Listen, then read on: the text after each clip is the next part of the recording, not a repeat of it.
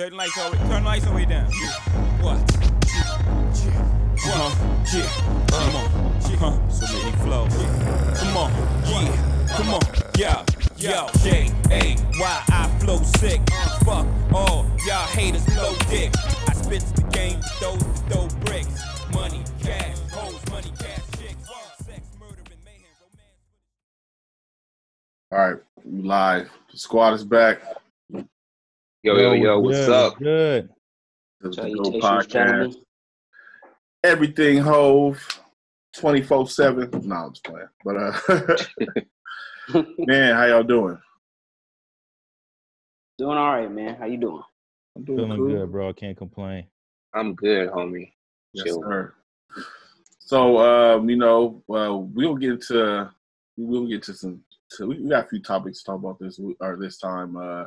I know last time we just did the Magna Carta review, and I still haven't went back to Magna Carta, thinking that I kind of wanted to go back, but I still haven't. It's still kind of the same to me, kind of like just in the atmosphere, you know, like it's just still not my favorite. But Kurt, you wasn't there, so you got anything to say about Magna Carta before we dive into other shit? I mean, Magna Carta was not one of my favorite albums also. It was on the production side because, you know, it was Timbaland, Swiss Beats, Travis Scott. You know, you had the whole, basically almost the same cast that he has on Volume 2, which we're about to review tonight to a certain extent. But some of the songs weren't relatable at first. And then I realized, you know, Jay, he dropping game and putting us up on stuff that, you know, that we're just now getting on in 2020. Because if you look at how the culture is now, we're in an artistic renaissance right now. And he was talking about art and things of that nature back then. That was, 7 years ago when that album dropped. So yeah, yeah, I like the album, but it just wasn't one of my favorites. I can fuck with that. Y'all had some hot takes. Uh, the BBC hot take was funny. We ain't gonna live that down. Oh man. Yeah, I still can't. man. I still can't with that one. That's, Yeah, that was funny. I hadn't even thought of that until you said something about it. I was like, this man wilding. and I wasn't trying to. I was just saying, you know, like Hey. you know, that was just back just what time it was. But anyway, so speaking of art, you know what I'm saying, moving to Jay-Z, Rock Nation, not Jay-Z, but Rock Nation, formerly Rock, well, not formally, but you know, officially Rock Nation. They opened up a school in Long Island, and it's about what's the school focus again? Music. Their main art? focus is music, sports, and entertainment. Okay. Yeah, and they actually partner with Long Island University, and it's going to be LIU, based in okay. Brooklyn. Yeah. Okay. Y'all think this is a good move? You think it's like kind of like something that's gonna be like a flash in the pan? Think it's gonna help the community, or is it just something another thing for Hov to do to check off the list? I mean, I think it's a dope idea because you don't have too many schools catering to Black youth, showing them how to navigate these industries, honestly. You have like production schools like Full Sail down in Orlando for music producers. And then like you got Juilliard and stuff like that for, you know, the artistic kids and stuff like that, but nothing catered directly to, you know, the hip hop industry, R&B, and sports and entertainment. So I think it's very dope that he's doing this. Okay. Like I think it's something that's going to be special for the fact that it's another way to help change the narrative. You know what I mean? Mm-hmm. Just to create something that, you know, even if you don't like it, the fact that you saw him do it, you can say, all right, well, what could my idea be? And then you could run with that.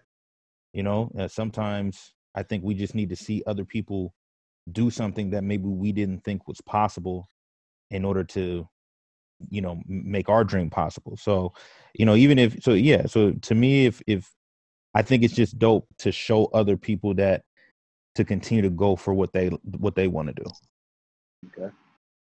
I think it's a good thing for for the youth going forward, looking at the future. And I think that, we were in our generation taught that, you got to go to college, you got to get a bachelor's, you got to get a master's, you got to get all these credentials from these schools to do things that you may not even have wanted to do. And I think that the message that's changing with the youth today is kind of changing towards following what you want to do. Don't necessarily follow a diploma if that's not exactly where you want to go. Kind of, there's a different feel for going for what you really want and your dreams and things like that. And I think of a school that caters to these types of subjects that you might not easily find in other schools just gives a different outlet for kids to follow their dreams in a different way, where you can't go to Harvard and find those things, So I just think it's different, and I think it's for me when I will talk to my son about what you want to do in life. If your passion is something that's along those lines, there's a different way to pursue it now, where it wasn't there before. So I think anything like that, where you can kind of expand on helping people get to where they want to be, and maybe it's not the traditional route. It's always going to be good to be able to tell those kids, follow what you want to do, and it might not take you to Harvard. It might be a different school or a different path, and this could be one for those kids that didn't want to do the Harvard route or just the basic college route. So I think it's an awesome way to expand. And I feel like those kind of topics aren't like, just like you said, aren't like flash in front of you. Like you see managers and I'm thinking like, well, how did you become a manager? Saying like, or how did you become like, like this, like a executive or something like that? You know what I'm saying? Because like, yeah, you can go to college, you can get a business degree or an MBA, but it's like, those things are like so general. It's like, like how do you get into the game? It's not focused enough on these industries. Yeah, it's focused enough on like you being like exploited. Like, yeah, you a rapper. Yeah. Saying like, give me my, saying my money up front, and then I get the rest. But like but if you want to be somebody who's behind the scenes, like it's kind of hard to get in that game unless you was like I see a lot of people who like, saying like, okay, my man's rap. So because my man took off, he gonna bring me with him, and I'm just gonna be a manager. And sometimes that shit works. Sometimes it don't. Trying to learn on the fly type of stuff. Like I see that more than anything. And now with this like program, you would like I feel like you can kind of learn like just the game like from a different angle. Yeah. And hopefully, go ahead. I was gonna say, I think it's definitely gonna be interesting to see, because it's gonna like, hopefully it'll be courses like, how to be an A&R, something like that, which being an A&R is, you got to know what talent is for one, but, giving you the tools on how to manage and how to, interact with that talent, stuff like that. So, I think it's going to be tight. And to add to that too, kind of what everybody's mentioned is, like how do you become a producer, or how do you become an A&R, or how do you get in the business? Because I think sometimes another thing is kids want to be what they see. So kids see rappers, they see people making money, but real talk, everybody can't rap. And even though we have people that will say aren't good rappers or whatever, they still have maybe a gimmick or something that allows them to still navigate that world, even though it may not be a bar heavy like Jay-Z level. They still know how to navigate that world, and everybody can't do that. Everybody can't navigate that world. So there has to be other positions. There has to be other spaces where you can be, and you see it from the Leora Cohens, Kevin Lyles, and you can go down the list of hell, even Russell Simmons. You know what I'm saying? His, Rev Run raps, but Russell didn't. You know what I mean? But and yet Russell still built a company that showcased some of rap history's greatest talents. So it's I think this can show another avenue that, like I said, gives our Black youth something else to think about, because everybody's not gonna play ball. Everybody's not gonna be a rapper or whatever. You might be a producer or an engineer. Now, Guru is with Hove all the time. You know what I mean? Like, and he's widely respected. You Yeah. know, and he don't make raps or anything. Exactly. Yeah, that's real. You think this was like a way to like counteract culture vultures? Like, because I feel like a lot of people, like, there's a lot of white people in hip hop who I perceive to be like suburban, like suburban people who just really had the access to, like, to be a little bit in the street and a little bit in the suburbs, and I was able to, bullshit yeah, I feel what you're saying. to the top, and now I'm a stakeholder in the game. So, like, I remember I was watching an interview on Hot 97, and no disrespect to anybody, I swear I'm just speaking my truth. but the lady who did the XXL freshman cover, I think she was the owner or the editor, or she was somebody high up on XXL. She was an older white woman, you know what I'm saying? I'm sure she did her thing, whatever. But I felt some type of way when I seen that she was talking so greasy about, like, rappers who deserve to be on it and deserve to not be on. I just felt like it just didn't sit right with me. You know what I'm saying? And I'm not, whatever. I'm not trying to, start anything, but I just feel like when you make money off a certain demographic, that same representation should be everywhere. You know what I'm saying? Like, that's how I feel. Yeah. You know what I'm saying? It's kind of like, the NBA, NFL, you know what I'm saying? It's kind of like, it won't seem right until we have the same representation of the people who are making the money, the same representation of people who are getting the money. You know what I'm saying? So do you think this program Jay-Z is opening is trying to, curb the culture vultures per se? When you say that, you meaning like put more people into those positions that look like the actual? Yeah. I mean, I can definitely see that. Okay. Before you said that, I wasn't thinking on those terms, but I can definitely see that, though. I definitely wasn't thinking along those terms too, but I could see it. I feel the same way you feel, dog. Like, every time I read articles from Complex or some type of music review magazine, and I go look at the person who wrote the article, and it's some white kid who probably don't know too much about hip hop, I'm like, yeah, kid. Yeah, you keep doing you, buddy. But yeah, I mean, yeah, that's a good point that you brought up, dog, because I never really thought about it like that.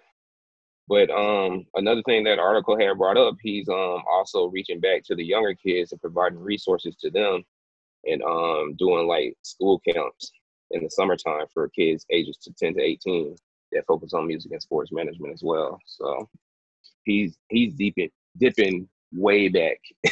Yeah. And it's not just for kids that's about to enter college. He's trying to hit them, at that early age before they can get into, trouble and whatnot.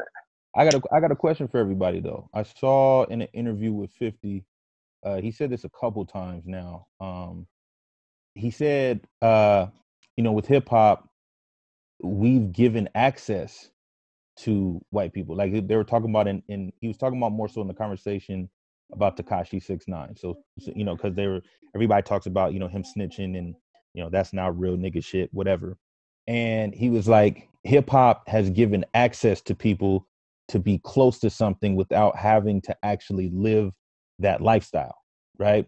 And so you can listen to trap music without ever having to be in the trap. You can listen to, gangster music and do stuff, Bloods and Crips rapping without ever having to be in a gang. You know what I mean? And so to kind of go with what Chris was saying, I think, yes, he's definitely trying to help close the gap, but can we actually close it when we kind of left the door wide open for everybody anyway? Like, we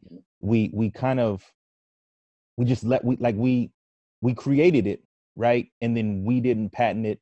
We didn't, take ownership in it. And now it's hip hop's we say 40, 50 years old now. 40 years. And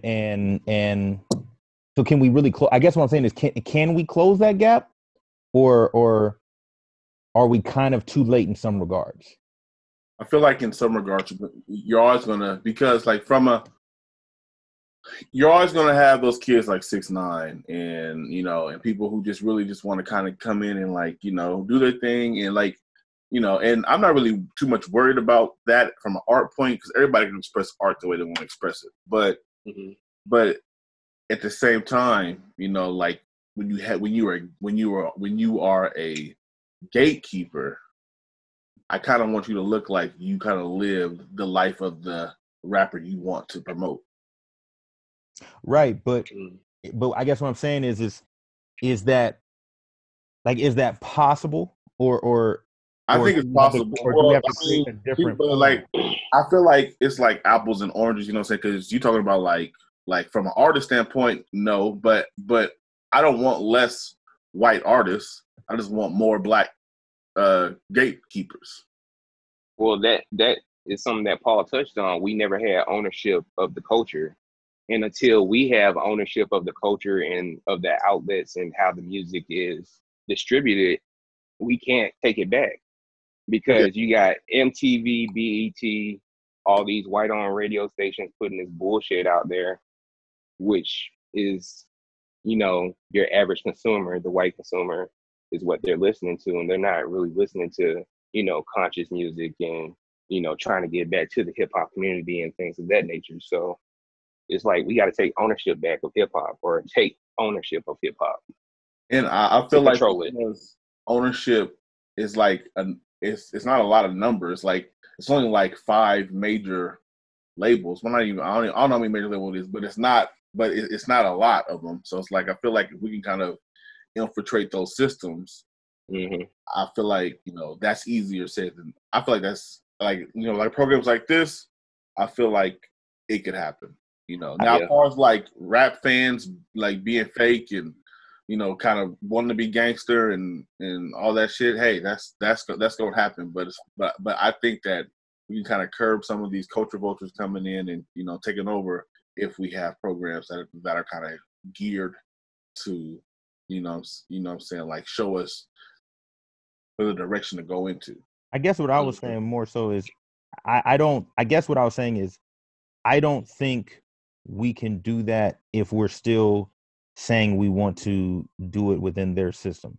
Now, if the goal is for everybody to, we'll get into that because I listened to the track a little bit. But now, if we're talking about entrepreneurship, then I think, and people going to this school thinking in an entrepreneurial spirit, then I agree with you 100%. But if people are going to go into this school and go into these different professions saying, I want to do this so I can work at Def Jam, then you're not really going to change anything because the person at the top is not looking like you anyway. Right. Because it's a pyramid scheme. Like you can never take the president's job. Like you can't or the owner's job. Like you can't never get his position. You feel me? Like you'll never make that spot. So now if you're saying you want to create, Black Guy Records, whatever. And then you're having your own thing. And I'm not trying to be funny, but I'm just saying, like, and you're doing your own thing. Yeah. You want to hire all the A&Rs that are Black, and then you want to hire all the producers that are Black, and all your engineers are Black. Yeah. Then I think that argument works. And then we've still got to acknowledge on the flip side, we're also in this digital age where niggas aren't really needing labels. So it's like, I guess why I brought that up was just saying, like, I think we have to create what the new lane is and be the gatekeepers of that.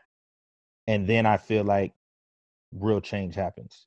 Because I don't think we can ever be the gatekeepers of somebody else's game. Like I just don't think that's gonna work. Yeah. And I feel that. And I can feel that because I mean I have a few examples of places that I've worked for the last couple of years that it's fucking true, so so yeah, I mean you can come in and do a little bit, but but I do think that the goal of this program is to kind of teach us how to teach the younger youth anyway. Anybody, actually, if you're older dude and want to get in the program, or woman or whatever wants to get in the program, I'm sure you can get into it. But it's really like just don't be a rapper and give up all your money. You know what I'm saying? Learn how to be in the management position. And learn how to be at the tables, you know what I'm saying, or learn how to make your own table. Like I'm sure there's a curriculum in this program that's going to teach you how to make your own, lane. You know what I'm saying?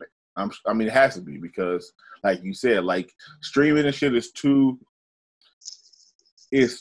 like big to ignore now. You know, like it's too big to ignore. So I feel like anything music related, you gotta have that in there. Yep. So, my question is, so we're talking heavy on the music side, and it was part of the program. Sounds like it's in sports. Now, do we think that that's something that you can do on the sports side? Like music, it sounds like that could be part of the plan. But is that part of the plan in sports? Is that possible? Because I think that's kind of almost parallel. Is like, you're talking about systems that at the top, the owners, the league are not us. We are the players, just like in hip hop or in our music scene. So in sports, it's kind of the same thing. When you go to the top of the sports game, they don't look like us. So are those parallel? Do you think that that's something that could be done in sports? I think it's harder in sports. That's going to be way tougher. I think in sports is harder just because like it's because like music seems like it's a little more like it's, I don't know. I feel like sports it's just more like it's really like it's a good old boys club. You know what I'm saying? Like it's really like you're gonna have to have Billies. You know, really like, you know what I'm saying, get to the top and like try to make any kind of thing, you know what I'm saying? So I think that's the goal though. Like I think the goal is to kind of have, more black management and more, black movers and shakers, but sports is gonna be tough, man. Like sports is long money, So real long money. I think the hard part with sports, more than the money part though, I think, is with music, because of the way music is consumed, it's a personal experience, right? You don't need to technically, like, I mean, concerts help and they're dope, right? But hypothetically, like, you don't necessarily need to do that. You know what I mean? Like, because we listen to music at home or where you go work out and go to the gym or in your car. So it's a different vibe. Whereas sports, the way sports is set up, it would be hard to create your own like lane against the system because like they already created that arena. Like there's no technology or thing that I can think of right now that would make it be like, hey, I'm not going to play for the Blazers. I'm going to just create my own team. We're going to stream it and get 1 billion views. Like that's just not going to happen. You know what I mean? Like that would be too hard. Whereas if Jay-Z or not even Jay-Z, like I said, a lot of these cats, if they was like, I'm going to just take my music and put it out on Facebook or on SoundCloud on my own, you could build a following that way. Like you don't necessarily need the same support. And then I think the other thing too, and then I'll pass it to somebody else, is I think more people want to play the game. I think there's more people that, sadly, with sports, they see it as like, well, if I'm not playing, then I don't really want to be like, there's not another position I really want to do. Like, it doesn't seem as cool. Whereas like, if you're not a rapper, but you're an A&R or you're a producer, or like I say, you're a guru, like you still can have like a moniker that's like a cool ass dude. Mm-hmm. You know what I mean? Like you can still be somebody that other people can say, oh yeah, he's dope, like, but like who, you know what I mean? Like besides LeBron's friends, like who, like seriously, like who knows KD's agent?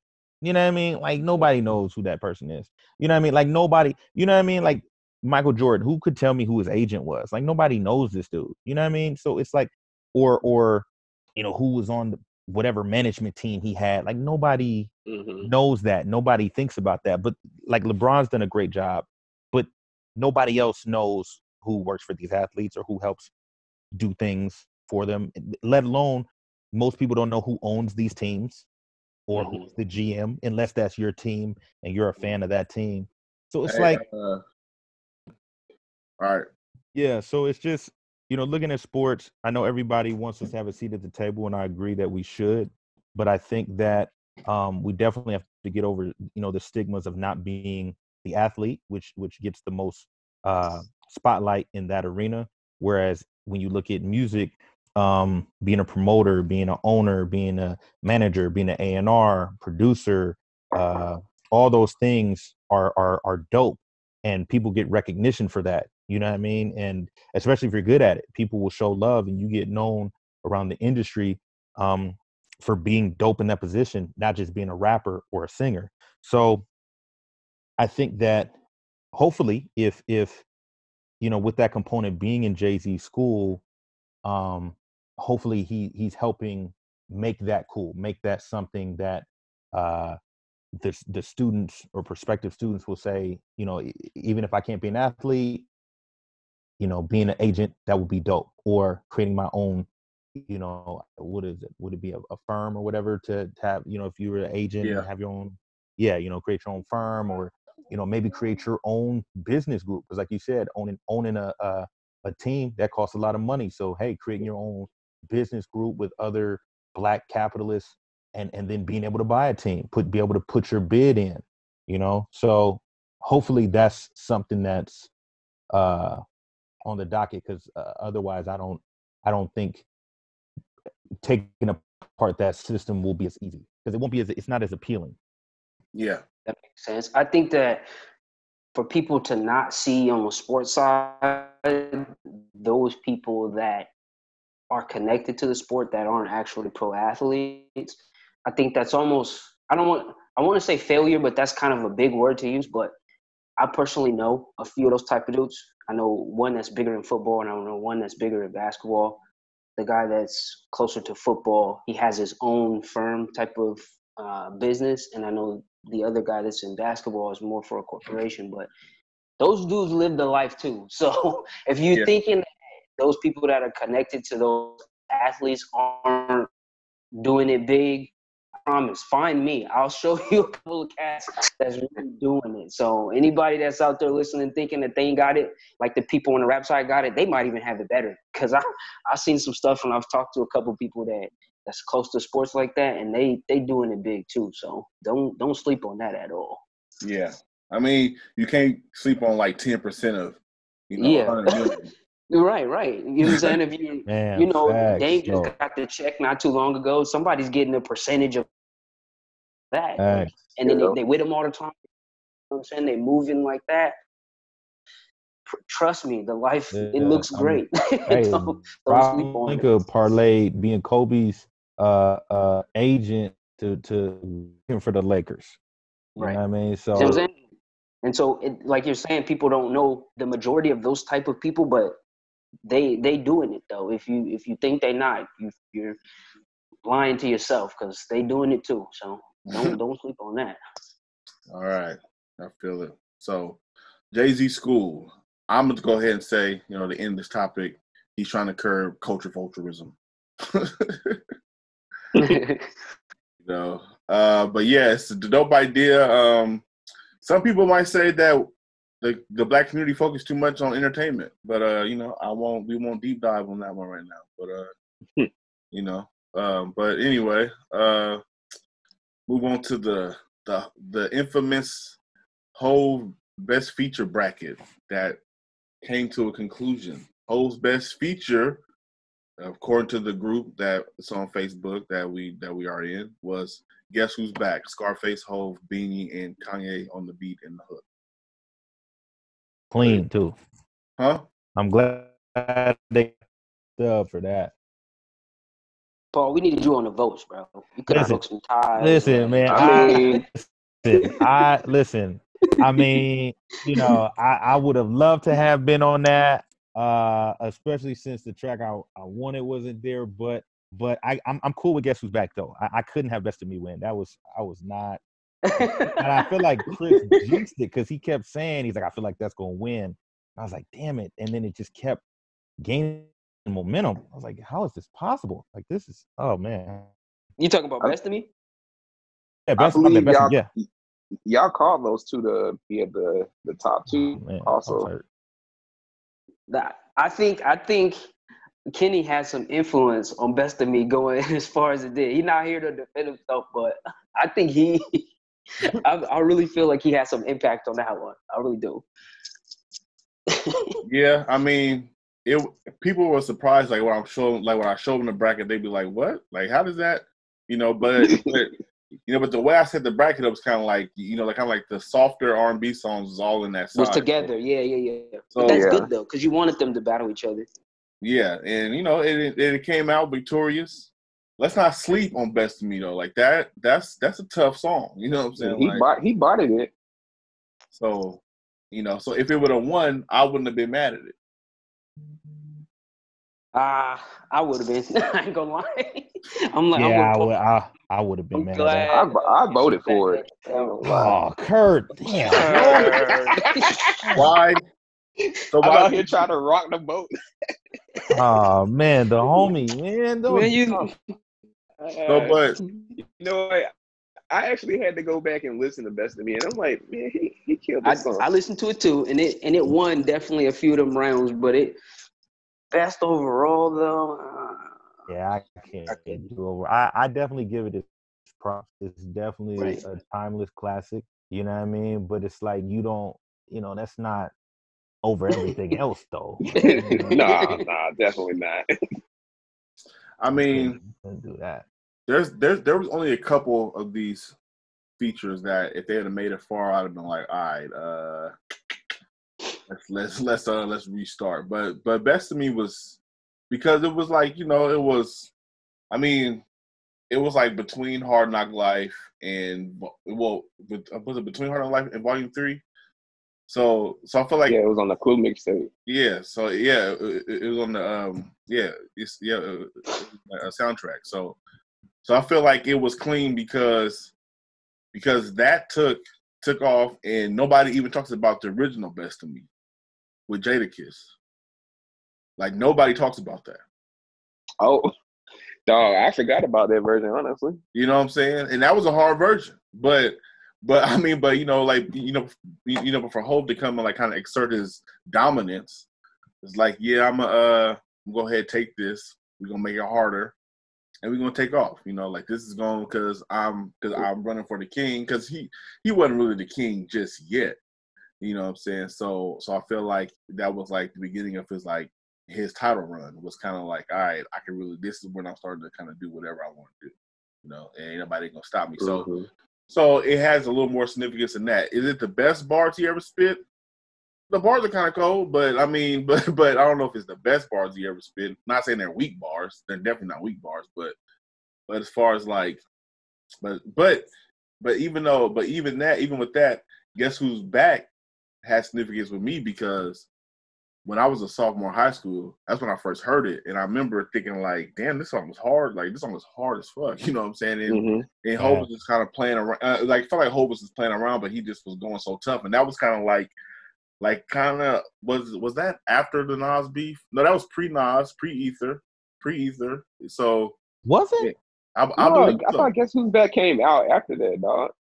Because I believe Guess Who's Back came out in the summer, and Ether came out like in the fall time. So I feel like this is like his second run, like his second like rev up to like, all right, now I'm about to start killing y'all because I don't know. I feel like summer 2002 was Hov, and he was in his bag, and that was dope. I think that was 2002. I can't remember. Was that the second? That was 2002. Was that the first or second song he had with Face? That was because This Can't Be Life. Because This Can't Be Life is on Dynasty, right? Yeah, that one came out when that came out when I was first one. So that one came out first. This Can't Be Life came out first. Yeah. Mm-hmm. Yep. Yeah. So, but a lot of people had like I said, I fucked the bracket up. I didn't save, so I had to redo it again. But a lot of people had like a lot of critiques I accepted all of them. You know what I'm saying? But I don't know. I felt like it was fun to kind of like go back and hear them songs again. You know what I'm saying? Facts. I agree with that. You know, and there was a lot of songs. I had listened to a lot of them. Yeah, you know what I'm saying, and a lot of them like there was a few Jeezy songs that I didn't listen to, and I heard for the first time because somebody else put me on it because it was on the bracket, you know. So I was like, you know, Oh yeah, and a few songs like Freemason, like I forgot about Freemason. That shit was so hard. Yeah, that was hard. That one was up there pretty high, wasn't it? Yeah, I think it made to Elite 8. Yeah. Yeah, it left to Go Crazy. Yeah, okay. Go Crazy is still fire, bro. You made some of them tough though. I ain't gonna lie. You had a couple on there that was mad tough. Not even like in the later rounds, because eventually the good ones are gonna meet the good ones. But there was some was like the first round, dog. Yeah, there was some you had tough in the first round. I was like, dang, Chris, how you do me like this? Right off the rip, you do me like this. Hey, you gotta have people have head scratchers. You know what I'm saying? I'm like, oh man, can I call a tie? Can we have a tiebreaker? What we gonna do? No tie, brothers. No tie. But yeah, that shit was fun though, and I'm still thinking about like, you know, what we gonna do next for a group engagement. You know what I'm saying? I think there's a few good ideas, but the format I think was good. I think you know, the first try is always gonna have kinks in it or whatever, but I think there's a few things we can put together that way. But the interaction was good. I think that the group is large and we still didn't have enough voting. So if you're listening to another one of these, we gotta have a lot more people voting, because I feel like a lot of the tracks only had like, you know, maybe 15, 20 people voting. We got 100 members in the group. Like, that's real. And I feel like some tracks would have survived if people would have been voting. Yeah, if there would have been more people voting. Definitely. You know, so yeah, that shit was fun though. Guess who's Bizak, the best Jay-Z feature, according to the GOAT podcast group. You know what I'm saying? All right, what else we got next? Oh, boom. Jay-Z being the stand-up guy he is. Clearing DMX's debt. No questions asked. Didn't put it on blast. You know what I'm saying? Didn't just did it. You know, and I'm sure he probably put himself in jeopardy doing that shit. You know what I'm saying? Of course. You know, and he just kicked $12 million. Rough Riders. No, I think if it would have been that easy, somebody would have done it before him. So he had to have butt heads with somebody at some point. Yeah, and also just kind of like how y'all was saying about, or how we were saying earlier about, you know, like people being from the culture.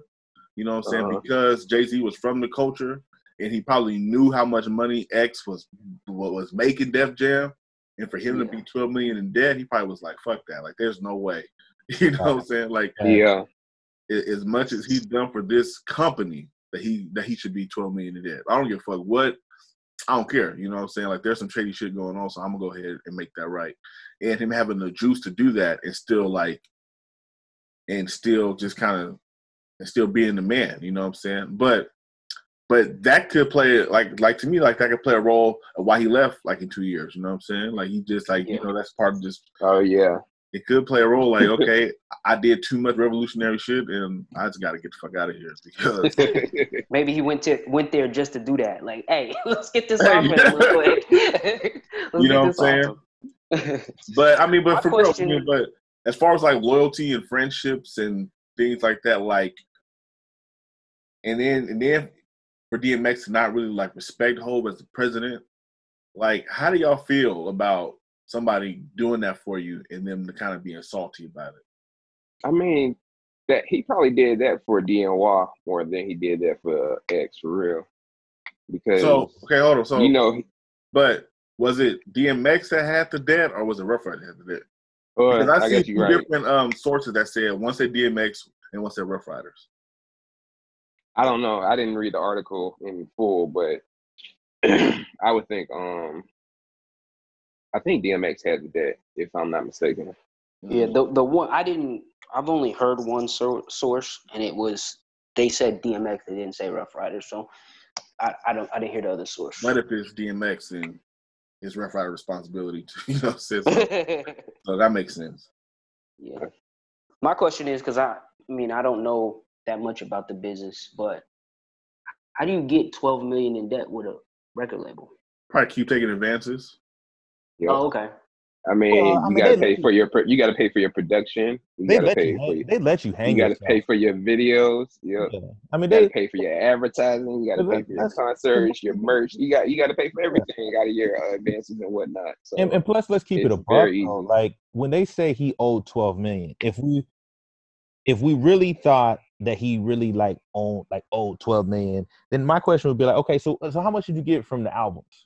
Right? Yeah, that's what I'm saying. Like, I know you made more than X did off the albums, because artists make most of their money going on tour, right? Yep. So and X was going multi-plat on all his shit. So so let's keep it a buck, fam. He went $12 million in debt. Like really? Like that's why I'm asking, because I'm like, he was a huge artist. So like, what was he doing wrong that would have put him that far in debt? If he would have said a couple million, I would have said one thing, but 12? But it's like Curtis was saying, like they was fronting him stuff on here. Oh, okay, you want this for the video? Cool, we'll get you the Lambo. Mm-hmm. Oh, you want to do this? Okay, cool. Oh, you want this producer? Yeah, we'll front pay that. Da, da, da, da. You know what I'm saying? And then he's just walking around doing stuff. Now, I will say this: you got to remember, because I'll pose this question to the group. So this is also, around the time, it's very highly rumored. I don't want to put his life like that, but X was on, up and down on drugs. Mm. So that's that also. Well, right, but yeah. Listen, I'm just saying I don't know the man personally. I'm just ain't trying to slander that man, right? So I'm saying, could that also be part of the reason he was maybe feeling some type of way about Hov being in the position? Because you think different when you doing certain things. So yeah, and it's like ego plus the life you live in, plus you got probably got people in your ear saying shit. Yeah, I can see that being a thing. Yeah, it just makes me wonder, but and but this kind of just shows you like the person like Hov is. You know what I'm saying? Like, I'm not saying he's like the perfect person, but for him to handle this business and not like put it on blast, especially when X was out here slandering you. You know what I'm saying? Mm-hmm. I don't know if he was slandering him, but he was saying enough stuff that was like, all right, fam, like this ain't really, like this ain't even cool. We want to leave Def Jam, like went to Koch or some bullshit like that. You know what I'm saying?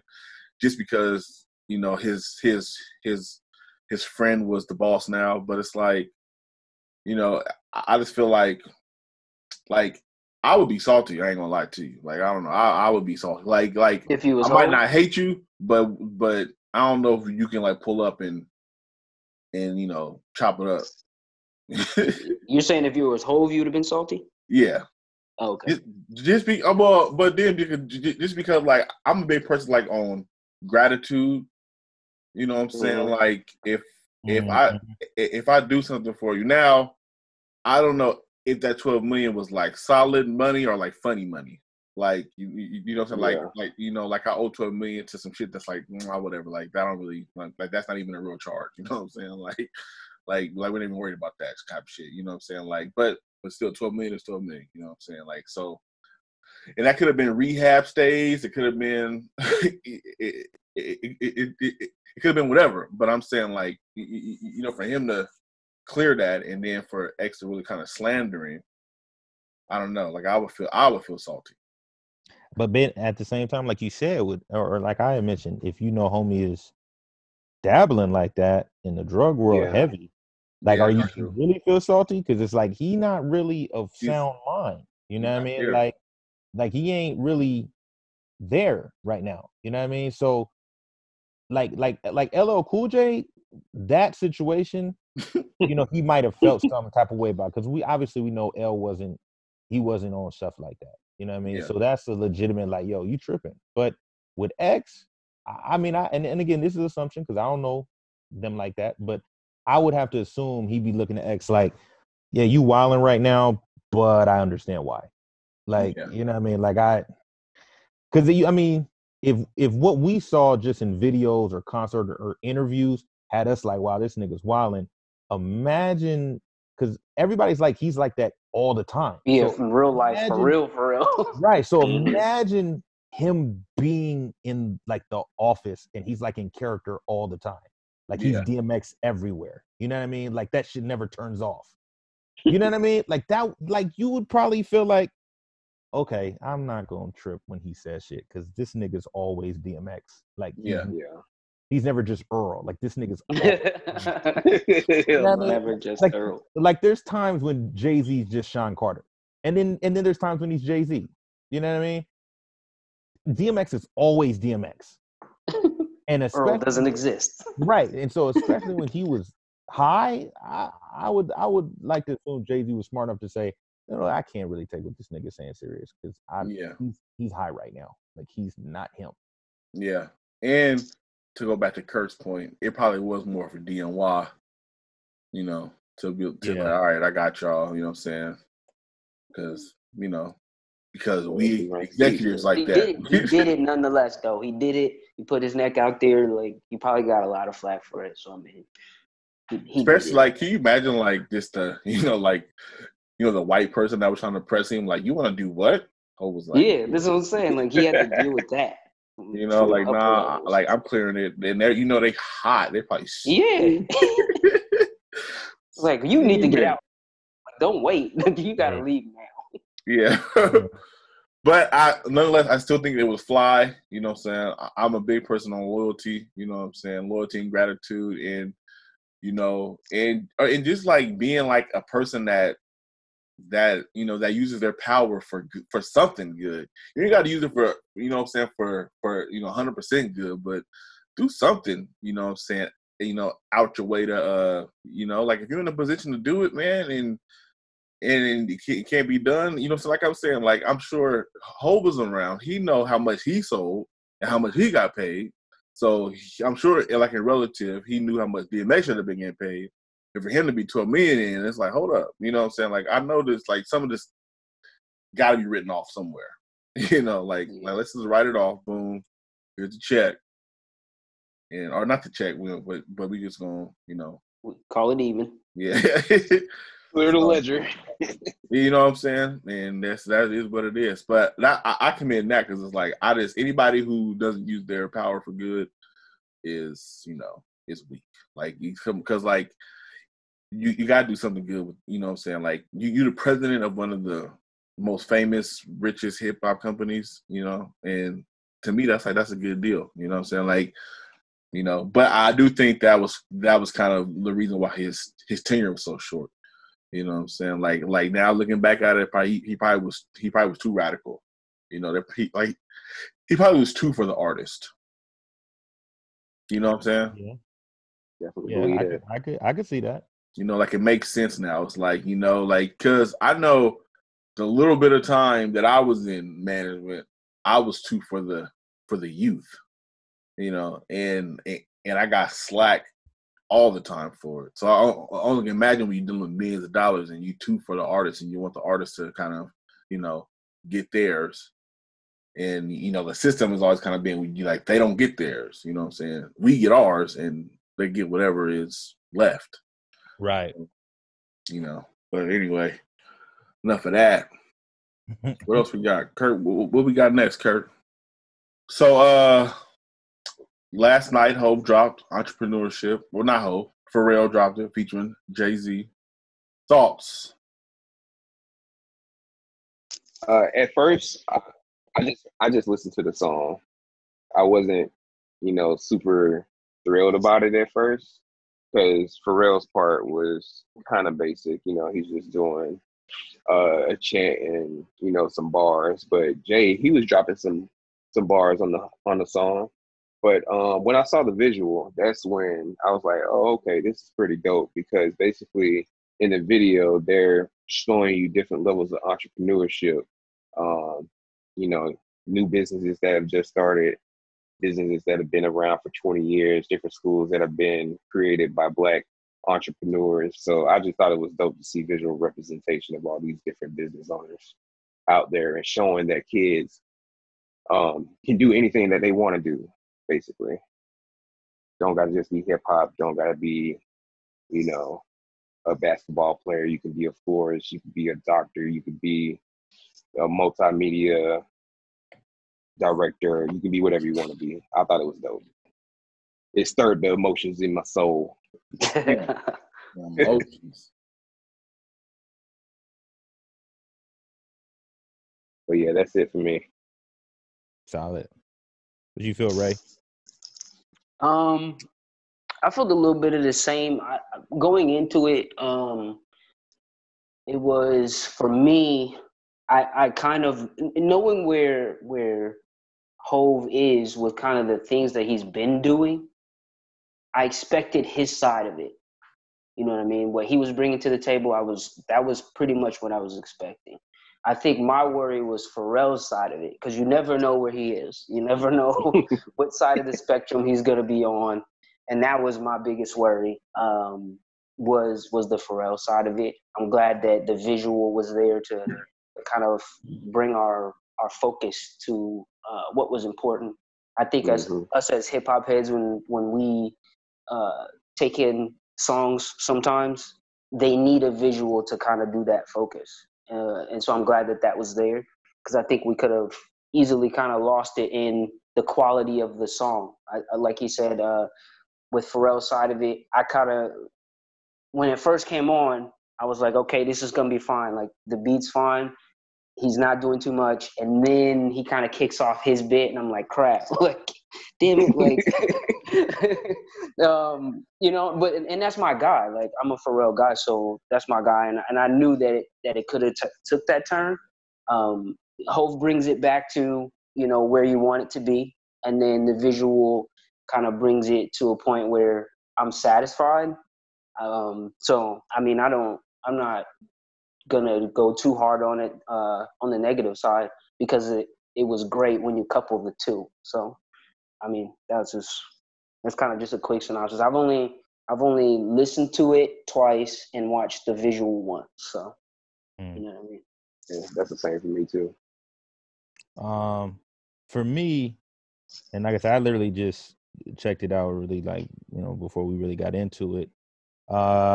It sounded like there was like the raw sample.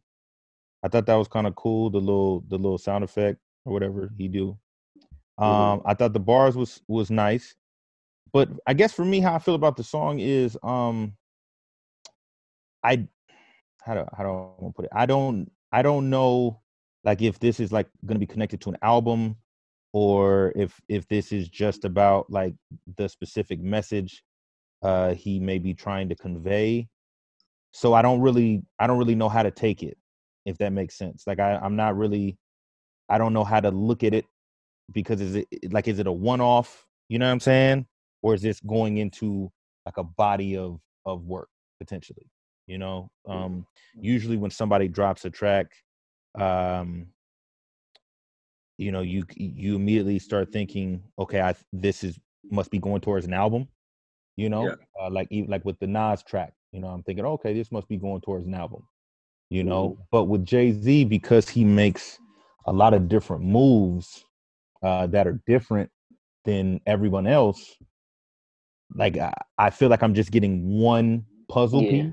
And so because I can't tell what the rest of it is, I'm not really sure how to feel about it. Like I don't dislike it, but I'm not in love with the song either, you know? And I'll probably listen to it a couple more times and then find more things to like or possibly dislike about it. But without knowing where he's going with this, I'm just not sure how to really feel, you know, because this isn't, you know, like we've been talking about his albums. This isn't Hove putting a single out because the album's coming out.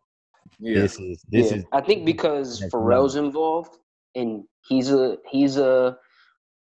guy that you, again, like I said, you never know what end of the spectrum he's on.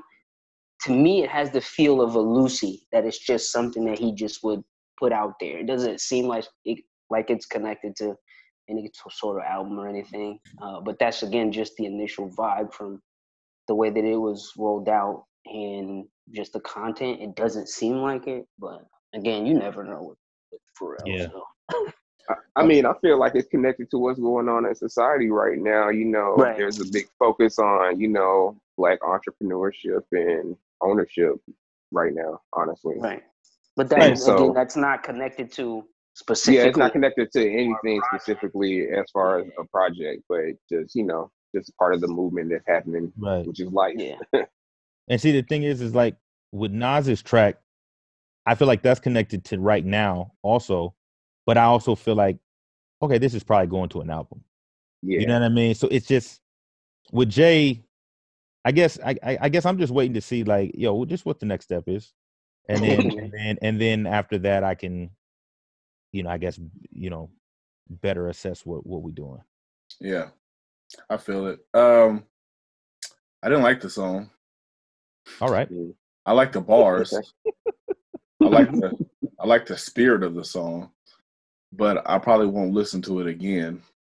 Listen, I won't run to it again. I'm sure there would be like I might get in the mood of like, of feeling real like bossy, and I might listen to the song. You know what I'm saying? Trying to like to reaffirm like something I just accomplished, maybe. You know what I'm saying? Because there was a lot of those kind of bars, like, you know what I'm saying, like you entrepreneur, you trying to get your shit off, and and you just really feel like, you know what I'm saying, like you did it. You might run the song back and, celebrate via his lyrics, But as far as like just the sound of it, it was like, but the video was dope because I feel like our generation glossed over a lot of like kind of like of the hard work it takes to be an entrepreneur. And like I feel like if we were shown like the brick by brick model of like how to really get where you need to go, you know what I'm saying? Like a lot of us probably would have took a different route. You know what I'm saying? And it probably would have been working for ourselves, you know what I'm saying? So like I feel like I appreciate this happening now. So like the younger youth that are, younger than us or way younger than us, you know what I'm saying, can kind of see how just to be your own like brand, you know what I'm saying? Like, like what Larry was talking about earlier, it was like, like we was talking go to college, get into a good kind of job place and work it. But now it's kind of like, nah, we gonna, you know what I'm saying? Like I want to sell lemonade, but not only do I want to sell lemonade, I want to sell the best lemonade. And you know what I'm saying? Like, and I want the lemonade to be my brand. You know what I'm saying? Like before, when we was coming up, it was kind of like a diss to kind of like work hard. It was like, nah, I want to do cool shit. You know what I'm saying? But you gotta understand, like, if you want to build up to doing the cool shit, this is how you do it. Right. So I feel like I appreciate that, aspect of kind of showing, saying how, saying that you had the women selling dresses, you know what I'm saying? She out and she out there getting it, and her doing that, you don't know where she's gonna end up, Right. So, everybody can't go from, me at the house, drawing some pants to Nike. Like it takes you at the house, drawing some shoes, and then it takes somebody like saying going and clowning those shoes that you drew, and then you got shopping around. You got to be down. Then you might look up, and then somebody might give you a chance. You go from that chance, and then you just kind of blow up, or then you kind of move up. So like I feel like we were showing like when we was coming. This is how I feel like we was coming up. We were showing like you had to be like a prodigy out the gate, But that's just not really how life works. And I do appreciate this video for kind of highlighting those things, like how like, somebody who has $1 million, brand starts at the house, starts in the kitchen, like my cookies are bomb, but they start at the kitchen, like I don't start with the warehouse. I start with the baking sheet, That's right. That's real. I feel it. Now, outside of the quality of the song, whether we like it or not like it, this is the second time I've seen this. Do we believe that Jay-Z, because Paul was just saying that Nas put a track out too, right? Yeah. That Jay-Z has He put the whole album up. But I'm saying like Jay-Z putting out something right after Nas puts something out. Is there any correlation between those two? Do we believe in that? Man, I think if the song was hotter, lie to you, I didn't even think like that. I seen a meme actually where they said that he's done it at least 4 or 5 times. Yeah. But the only one that was actual, the only one that he actually put out in retaliation, I think, was Super Ugly. Yeah. Mm-hmm. No, but the But this is recently. No, but the premise that I heard wasn't that it was like in retaliation, but it was almost to like kind of snub him in some way, to like psychologically get at him. yeah, to like kill his, you know what I mean, kill his momentum or something like that. Like Yeah. he'll put something out, and then Jay will just drop something just to drop it, just to be like, nah, your vibe is cut off right now, like that type of stuff. Like I know they say they cool, but I've heard it a couple of times now when people talking about Jay dropping stuff after him or close to him to kill his vibe, like. And so I just wanted to hear if anybody else was thinking. I was privy to that, and if it was a hotter song, like if it was actually a Jay-Z song, then I would be like, all right, then this is petty. But because it was a Pharrell song, and it was kind of like it just like this didn't feel like that. You know what I'm saying? Yeah. It's still where he does drop songs when Nas come out sometimes. Now it's time for the infamous album breakdown. Infamous? Why it's got to be infamous? Because people have different, it's infamous. People have, they in their feelings. It's just an album. Yeah, but it can get a little testy. Right. I guess. We back on them jokes. He said testy. Oh, I didn't mean that. This is a pause. But the album this time is Volume 2, Hard Knock Life. Could be a classic. Yep, it released back in September 29th, 1998. It was Jay's first #1 album on the Billboard 200. So 350,000 copies in the first week. And he went certified platinum in 2000 on it. That's what's up. But it's still a total of 5 million? Oh, yeah, he went 5-time platinum 2013. Now, this album has more monumental moments around it. I remember 7th grade, going back to go to school. And Tribe dropped that day. I love moving. Yeah, there were some big albums that same day. Dog, I got a list of y'all for the albums that dropped this year. And Aquemini dropped the same day, too. Aquemini. You had Gangstar drop that year. You had DMX dropped that year. Big Pun, Capital Punishment dropped that year. Juvenile 400 Degrees dropped that year. Goody Mob Still Standing dropped that year. Exhibit 40 Days and 40 Nights. AZ, MOP, DJ Quick. Dog, you had hitters in 98, and then you had all of No Limit dropping. Every day. Method Man came, Busta Rhymes was out. All of Wu-Tang had their individual albums just about that year. Bobby Digital came out that year. Killer Priest had an album drop that year. Dog, it was albums out that year. Black Star came out that year. Yeah, Black Star. And that was at a time too, when like we said, like, because it wasn't what it is now, like people sat with albums for months. So you had to put out something that was going to be in somebody's rotation for like 4 or 5 months. Yeah. Otherwise you're going to disappear that year. And just looking at that roster, like you trying to stay in somebody's CD Discman for 5 months and you got all them albums out, bro. It was hard at the same time. A bunch of classics. And they're all good albums too, not hit or miss albums. We're talking about good albums. And this what makes Volume 2 classic material, because that album won the Grammy that year. Yeah. Baller. And they boycotted the Grammys. So I just can't imagine coming out the same day as Black Star, Outkast, and Tribe, and the Tribe on the same day. Yeah, and Hov, the thing. Well, I don't want to get too deep into that, but it's like Hov is like hip hop enough and pop enough to outsell all those records. Yeah, you know what I'm saying? Like it wasn't like he was he got the little like the single with the girl singing, and that's why he sold the records. Like, nah, he sold the records because one, it was a crossover album. Even though it don't sound like a crossover album, it was a crossover album. It was a major mainstream crossover album for him. And it don't sound like it though. No. Like it's not an album that sounds. It's not it's less poppy than Volume 1, for sure. Right, by far.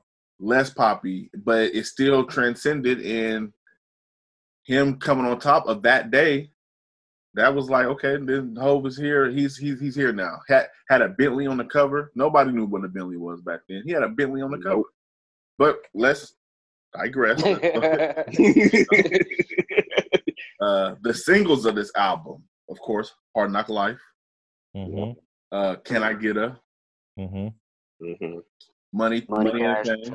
Money Cash Holes. That wasn't a single. Yeah, it was. It was a single. It was. The They remix had- was they a had it. single. Nigga, It what was was- a single too? Yeah, that Jigga was What. a single. That was a single. And then, Super White Money, Jigga What? and then Money Ain't a Thing was And on Money there Ain't Thing too. was on there too. Anything, yeah. So he had a few. He had some heavy hitters on this one. Yeah, But to be Do you- but to be fair though, do you Money Ain't a count the- Thing and Yeah. Money Ain't a Thing and Can I Get a Word off of soundtracks too. True. So he kind Money Ain't a Thing was off of Well, Money Ain't a Thing was off JD's a collaboration album, from JD. Yeah. Yeah, Right. off of JD's album. So and but wasn't it also off a soundtrack too though? I thought that one was on the soundtrack as well as Can I Get It? I think it was like on Big Mama's House or something like that. something. Or it was something that JD had. I'm saying he produced, parlayed. Cause I'm saying he parlayed it. Like because I Yeah. think if we're talking about like singles for Hard Knock Life, obviously Hard Knock Life, the Annie one was, Jigga What was for Hard Knock Life, and then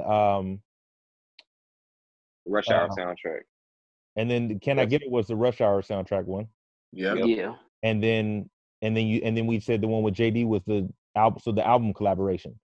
Mhm. Yeah. Yeah, He also It's Alright was a single, but that was on Streets is Watching. yep. Yeah. Yeah. Yeah, I didn't know where to put that because that was on Streets is Watching. It was like one of those tracks that always got me confused. It's technically, like he had it's it the on there Memphis- and then he put it on volume 2. So And technically, I remember, if I remember correctly, watching Rap City Pre-Basement, it was a Memphis Bleak song featuring Jay-Z. it's all right. It's all right. Even though he Really? had two verses, even though Hov had two verses, if I remember correctly, because I remember like thinking like, well, that's weird. Why does Hov have two verses? It's a Memphis Bleak song. Yeah. But I could be wrong. But I want to say I remember that being a thing. I mean, he gave Memphis Bleak his intro on this album, so He I did. wouldn't be surprised if that was true. Yeah, he's given Bleak some other tracks before, but we'll get to that. I felt like this was like Bleak's coming out party for Hov. I was thinking the On same this thing. album. I was going to channel Kenny and be like, "Is this the beginning of the spoon feeding of Memphis to us?" 'Cause he was heavy on this album. It was. He wanted him to succeed, man.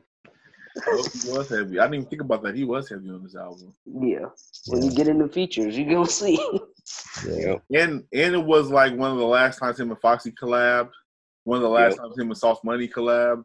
Yeah. Yep. Jazzo. Jazzo. Yeah. That was the last time they collabed. Did him and DMX collab after this? On DMX album, Blackout. Oh, okay. Mm-hmm. Well, wait, Okay. was that the same No. year as this though? Yeah, it was. So that's what I'm saying. So like after this, In 1998, it was done. Yeah. Yeah, that's I what I'm saying, remember. like- Blackout was on Flesh of My Flesh, Blood of My Blood, right? Yeah. I So that remember. was- so that's Later- 99. Later But in the that's still 98 though, 'cause- right? Or was year. No, that Yeah, it 99? came out both came out December of same year. 98. Yeah. It came out December 98. Yeah. I remember watching an interview and Hope saying that him and DMX chemistry was so good that like they don't want to have too many collabs because the chemistry was so good. What I are you wanted talking about? that group with him, Ja Rule, and X. I did not want that. Nah, I wanted it. I wanted to see it, man. Every song they had though was tight I, to me. listen, They was hard. If I'm you'd not- have I'm took not- Ja off of it, I would have been. Yeah, there you go. Because I'm Really? not. I'm Damn, not. y'all Oh, hating on Ja like that? Okay. No. Listen. Wow. Hey, It's not. Y'all I'm can't hate not on his hating first on album. Ja as an artist. I'm hating on him in that group. That's he the only hate that I have. hangs with them. But not like that. Come on. No, man. not lyrically. It's not No, the let's same. not- It's Let's the not same. lie to ourselves. Okay, Ja Rule is good for the music he made that made him Exactly. pop. He is Exactly. not. He is not. I'm not listening to Ja Rule in that group and being like, yeah, I feel that shit. No, Yeah, like it goes So together. so you wasn't feeling Ja on It's Murder? I was feeling Ja on the shit he made that made him pop. Okay. All right. That's what I'm. That's what I'm Damn. saying. I enjoyed that Ja Rule. Okay, I guess we'll have to have Murder Inc. a topic on episode 1. I know, right? We Yeah, could do try it. We could do it. Because Irv Gotti was behind Jay on a lot of stuff. Did y'all ever see the weird interview where Irv Gotti was talking about how Hov really was like super salty with DMX? Yeah, because Nah. that one song and DMX went last, but Jay-Z went third, I think it was, or something like that. And Jay wanted to go last. But I know exactly what you're talking about. I think that was on Drink Champs, wasn't it? Nah, it was like this little thing where he was talking to like the camera. It was, I think it was a complex thing. I'll send it to you, but let's not get.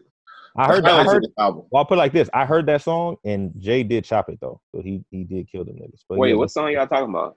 I can't remember what it's called, but it's like Jay-Z, DMX, and I forgot it's some other rapper that's not special, and I think Ja Rule's on it too.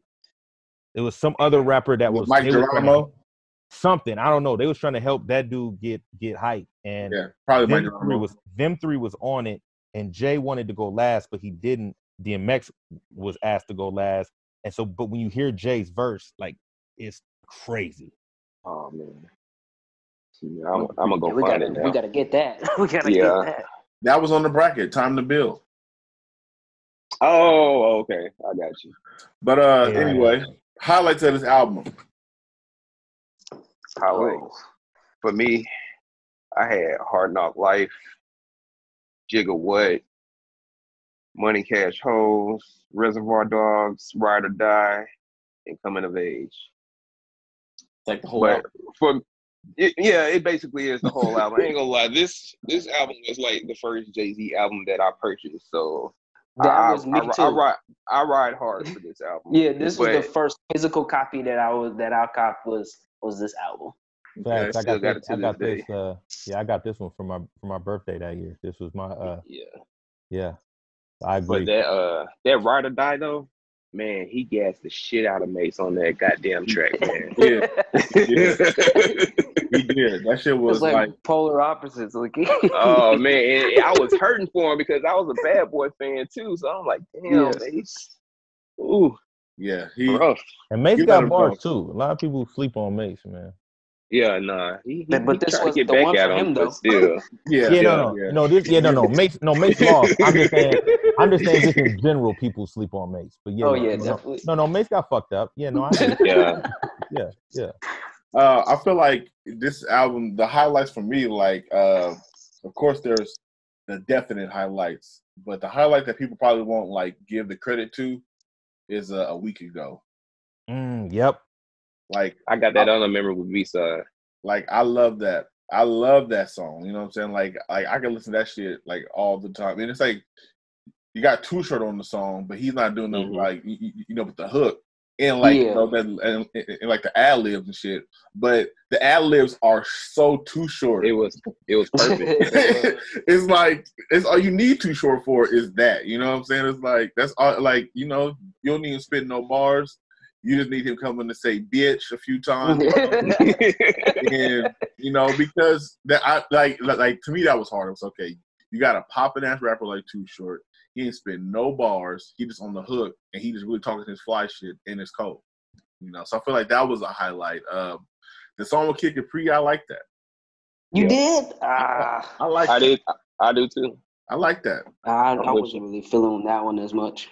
I like that. He got heavy bars on that track, man. He definitely do. No, I'm not saying the bars wasn't nice. For me, it's like the opposite of Too Short. Like his addition to the song, like vocally, I don't feel like it didn't do anything for me. Maybe that's just me, but I feel like you said like Too Short was bringing something that felt right, but Kid Capri kind of to me was just there.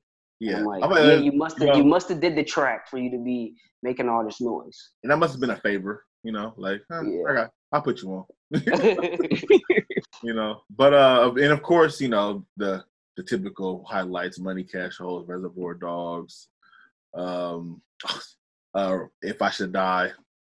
That was cold. Yeah. That was my first favorite song off this album. Like of course after Hard Knock Life, like that song was my first. Like I remember like having this CD and and then Walking the Tubman with it. It's like that was a song that I used to always go back to. That one. What happened to the Rangers? I don't know. Never seen them again after that track. Nope, not at all. I think they had one more song with Memphis Bleak. Of It course. was actually cold on the track though. They was You cold. don't know, they was though. No, they had bars on the song. Yeah. I wasn't mad at them. Yeah, I was like, these dudes got a future in ahead of them. Damn, fucked up. Didn't age well. Yeah, but yeah, I mean, this album is littered with highlights. Like, you know what I'm saying? Like, it's just they're just around. You know, like you know, because even like, okay, well, let's go to Paul. What's up with your highlights? Did you go into? Man, I'm gonna be. No, I didn't. I'll be honest with you. I just like Ray and Kurt, man. Because this was a pivotal album for me. It's almost every damn song, really. And I didn't want to say that, but if I could dog, but if I could pick, just so we could be, be responsible for the pod. I'm gonna obviously say, Hard Knock Life was dope to me because it was super different. But If I Should Die was definitely popping. Money Cash Holes was special for me because that, DMX and where he was and just seeing them kind of bubbling at the same time. So that was a huge twist for me. Nigga What, that was like the first like fast song that I was happy to learn. Yep. Like that where I could legitimately say all the lyrics perfectly and it made sense. Because before that, like with Bone and all that other shit, I couldn't make no sense when I was saying that. And then of course a week ago was dope to me because my dad liked Too Short. So I wasn't a huge fan of Too Short because sometimes it was just too nasty. You know what I mean? Listening to that as a kid. But that song with Too Short on it, even though he didn't really rap, that was dope to me. That was like a connection with my dad. You just didn't. I mean, he didn't need to. Like it was just a beautiful like track. You rat bastard. Right. Yeah. Okay. Low lights. So I really like. There's not a song on here that is a low light, but there's a few ideas that are low lights to me. Like kind of like to like there was sharing songs with like different projects. I feel like it was kind of like a cheat code. Because it was like is that part of the crossover? It could be formula though, because I mean, you got people filling songs off of a soundtrack. The way that you draw them in is you throw that on your album. You definitely got a point, but I feel like for it to be 13 songs and 3 of those songs were like super popping other places. Like I feel like you really gave us a 9-song album because you got the intro with Bleak, which is, a few minutes. So, so then you throw Can I Get It on there, then you throw Money in the Thing, which those are good songs, you know what I'm saying? Mm-hmm. And then It's All Right, which is we already heard that. I feel like, like if I had to pick a low light, it was like, like me being a selfish person that I am, you know what I'm saying? Like, I just want, 13 brand new Hov songs. Mm-hmm. Oh, also, let's not forget about the sequel, Coming of Age. Highlight. I just want to shout that out because that was a highlight too, and it's all highlights. But but yeah, I just feel like that the idea of that to me, like I just wanted 13 brand new Hov songs, maybe 12 brand new Hov songs, and and if you had to keep one of them, Money in the Thing. You know what I'm saying? But yeah. I feel it. I mean, for me myself, I had to actually choose a low light, and for me, it was Paper Chase. Oh, I had somebody gonna say that, and I guess if you gotta choose one, but that song is hard though. I mean, it never grabbed me, honestly. Like when I was younger, it didn't grab me, and even listening to it like over the past couple weeks, because I've had it in rotation for like the past 3 weeks. Yeah, it still didn't grab me because I feel like on that beat, the beat overpowers Jay a little bit, and he is hidden behind the track some. So Yeah, Like it is going into his second verse, he kind of loses me. It never hit for me like that. Yeah, I think the beat is so tough though, and then The beat is tough, and that's the why I beat is hate tough, to say and that. I feel like whole rap's good enough, But that is a song that I skip the most. But I don't. But to me, it's not a low light. It's just like, She's like, Yeah. For me, it's a low light because I always compare it to the other collabs between the two, and this just ain't it for me when you compare it. So I had to say no. Hov and Foxy are like 50% with the collabs. Yeah, I agree with that. She was kind of lackluster on there for me. Yeah, to be honest. Like Albie was a good collab. Ain't No Nigga was a good collab. Paper Chase, I guess, is arguably bad. And then they had a song on Foxy's second album that was like, ooh. yeah. Like, God damn. But we still on low lights. Yeah. I would say for me the low light was Coming of Age. We just gave it. We gave it a highlight. That was on my highlights too. Damn. That's a low light for me. That's a low light. Why? Please embrace us. Because to be honest with you, I just didn't. When I listened to it, I just didn't really see a point for the song. Like I just don't like. It's kind of. It was the sequel. Well, but I'm just saying. It's Bleak's coming out party. Come on now. But it's like I didn't see a point for the first one, and then I definitely didn't see a point for the second one. Like I just don't care about that story. Like it doesn't do anything for me. Like he's coming of age. So what? Like what does that have to do with the album? Because it doesn't. Like all jokes aside, I just don't feel like it connects to the album. Like if you took it off, you wouldn't miss it. Like it has nothing to do with the album to me.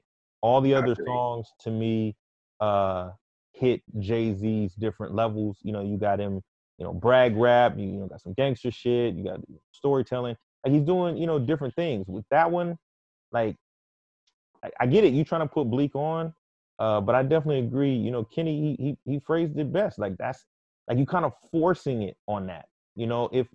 If that song was on like the Dynasty album, which technically is like a Jay-Z album, but it's like this, it's like a collab album disguised, but it's a Jay-Z album. Like I felt like it would have fit better there than this album, if that makes any sense. You know what I mean? Because no, that makes complete sense. You know what I mean? Like if it was on Dynasty, I wouldn't have thought twice about it. But on this album, it just doesn't. It doesn't matter. The only reason I say that it kind of fits was because like we talked about, this is the beginning of the spoon feeding. So if he was gonna do that, he would have to put the sequel on this album. Like you gave him the intro. So if you're gonna go hard and try to put this dude out, then you would have to put the sequel to that song on this album. Yeah, I just don't. Yeah. I like the sequel. I like the beat. I like the story. The story, is a OG putting on this youngster. You know what I'm saying? And that's where he was at that point with him. Yeah, but like, look at it this way. I see what you're saying. So I'll ask you this question. I feel like this song, if there was another place I would have put it, I'd have put this on like Jay-Z's last album. Like it don't make sense to have a coming of age song, even a sequel, and this nigga hasn't had a first album out yet, and then Jay-Z drops like 10 albums in a row, it feels like, after this. And we get 1 or 2 albums from Bleak, so it just doesn't make sense. Like, but by the last album, we knew Bleak wasn't gonna be Bleak though. So, but I'm just saying, you know what I'm saying? I'm just saying, like, you can't, that's like if Jordan, like I don't know, like I don't even know if it was Jordan, like if Jordan endorsed Pippen's shoe, and then he just keeps dropping Jordans, and we only see like 2 Pippins out. Like, why would you do that? You just shitted on this nigga's whole shoe game. Like nobody's buying Pippins.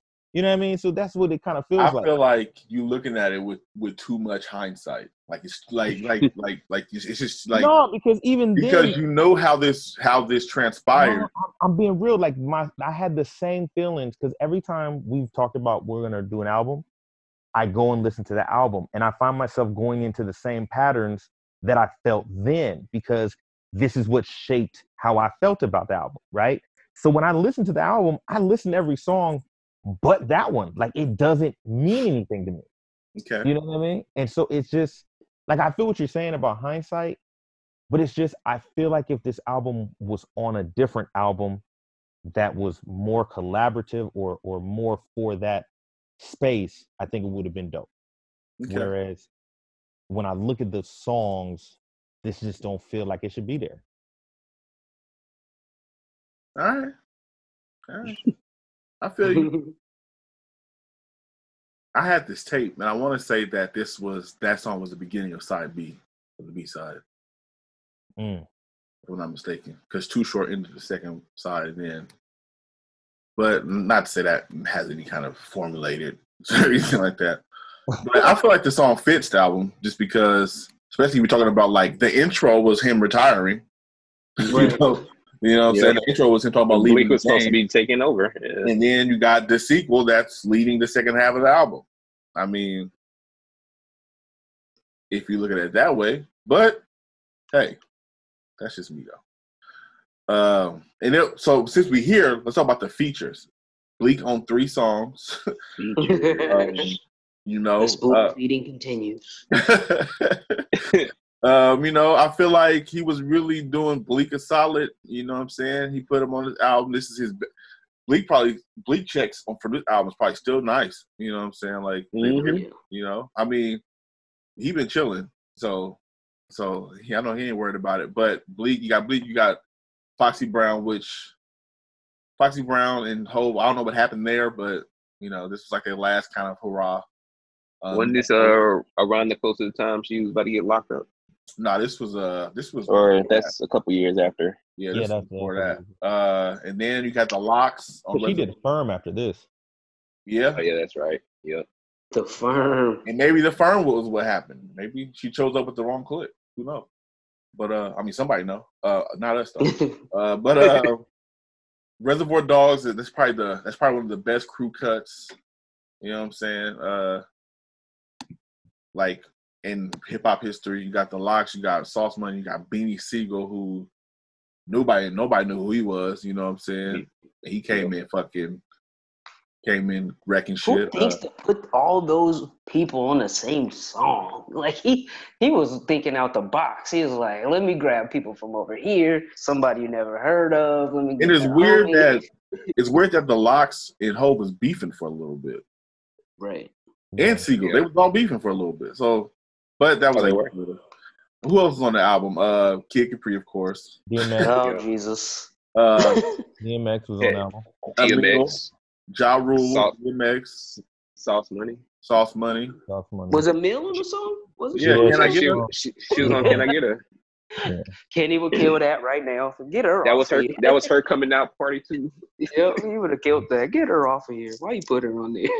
You know, but hey. And then she did the vocals to Jigga Wet. Yeah. Yeah, she did. Oh yeah, Jazzo over here. The Rangers. Yeah. So this album had some pretty hood features. Yeah. Are we talking about which ones are the best?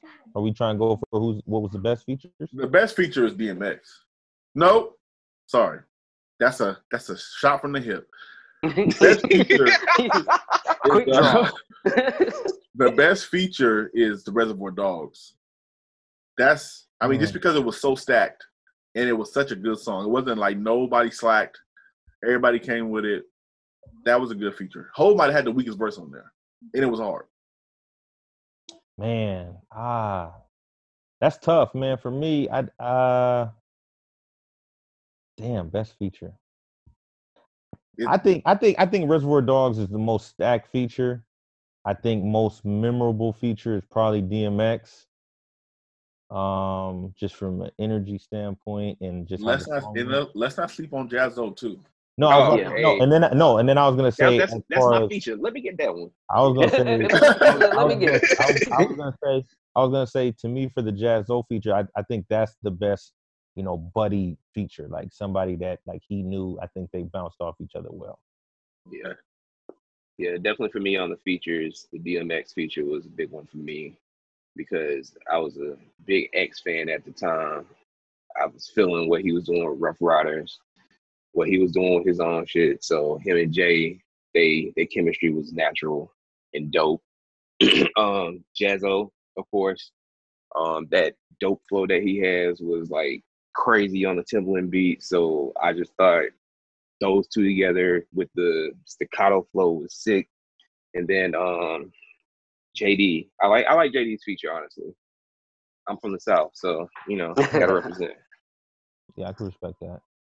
For me, when you're looking at the album, the Jazzo and DMX were back to back, and so you're looking at the Jigga What song is a up tempo, like you said, the staccato flows, like the tempo is really fast, and then the next song he goes on with DMX, and then he slows it down, but he can still do his thing. So it's like, for me, you're jumping, you know what I mean? Like you're almost jumping from the ends of the spectrum, but still you mesh well with both on both ends. And it just seems like, you know what I mean? Like this gives me the idea that what can't you do if you can back to back these songs and kill them both, highlights of the album, and everybody's on there doing what they're supposed to do. Nobody slacked. And that was just dope to me to go from that song to the next song, with everything changing. So it was pretty dope.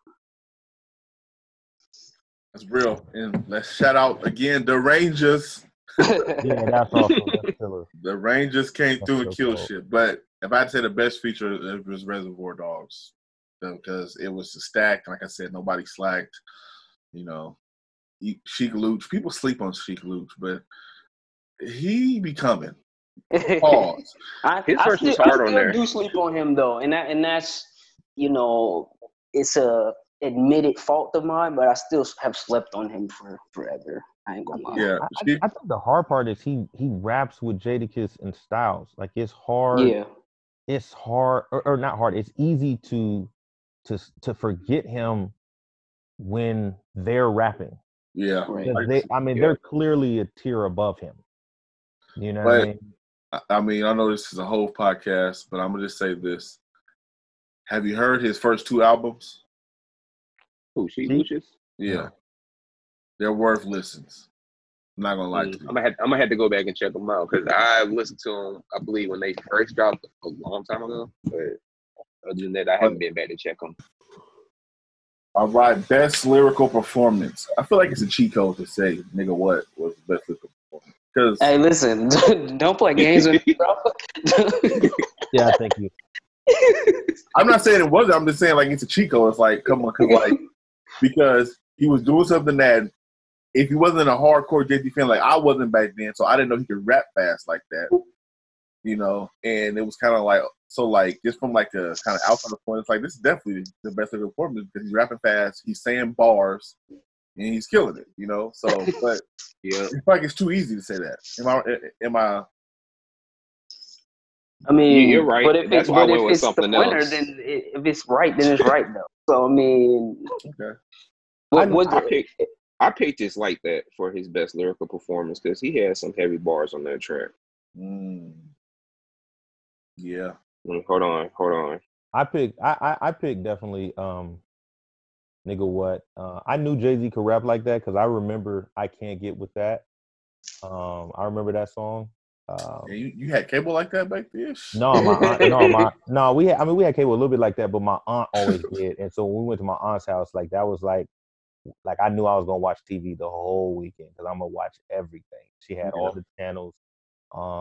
So it's like I remember that song, but obviously I think for me the reason why that one was the best lyrical performance because I made it a point to. This was still when people put the lyrics into the booklets. Booklet, yeah. And so I learned the song like word for word, and so knowing exactly what he was saying as fast as he was saying it, that was a cheat code for me because other people would know the song, but they didn't know the song, and I could rap the whole song, and I knew what he was saying. And so seeing other people's reactions, like once, like if I could like explain what he was saying in certain parts, it was like almost creating a new fan for the song because they'd be like, oh, I didn't know he said that, and it was like, yeah, he said that shit. You know what I mean? Whereas so it was different. It was like, you know what I mean? It was like bringing somebody into my little nerd moment, my little fan out moment. You know what I mean? That's 'Cause funny. that's That's I funny. had that same type thing happen.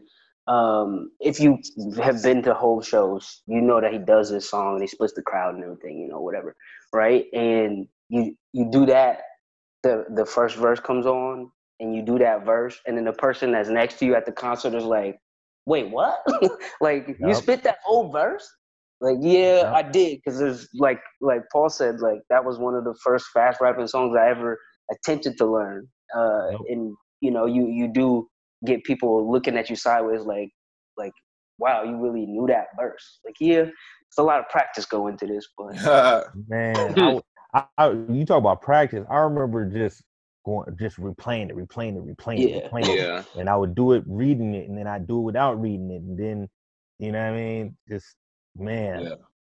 that's funny. I can I fuck did the that. same thing with Life After Death, Notorious Thugs, because Yup. dog. Yeah, Except balled on that. I had to record it on a tape as a single and listen to it back and forth to get what they were saying, because they didn't have the lyrics out back then. So yeah, I definitely feel See, that. that song I didn't have it, but the homie had it when I was going to summer school. So I had to learn it on his Discman, like on the bus ride. Yeah, So I learned Big's verse that way. You know what I mean? yeah, it's something else. Yeah. I think my best lyrical performance, my favorite lyrical performance. Well, not my favorite. The best one, I think, is that first verse of Ride or Die. Oh, I was waiting to see if anybody Yes. was gonna point that one out. Yep, He was chopping. bragging on he that. was chopping. He was chopping. He was letting niggas know, like, hey, don't get shit fucked up. Like, like I'll kill your whole shit. You know what I'm saying? All that pretty boy shit you talk about, I'll did all that shit. So, and for it to be like true, like, okay, Yeah, I know. this is cold. When he was talking about ghostwriting at the Back time, then. I didn't really yeah. understand it. But now that we've heard, Nigga, check that his S. Carter. ghostwriting skills, I was Yeah. like, wait, this is hitting a whole differently. When I listened I to know, it, right? I was like, ooh wee, like this is hitting way harder. Because I want to nowadays. say he wrote Getting Jiggy with it. Oh, Seriously? for Will, yeah. I want to say he wrote that. I want to say I seen Wow. that.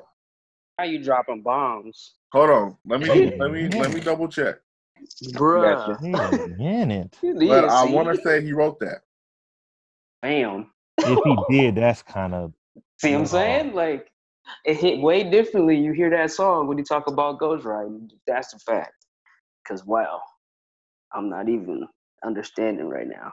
wow. That would be weird if he wrote that. I'm not gonna lie to you. But that would speak to, again, we talked about this before, but the level of genius to be able to tap into those, different lanes and do them well.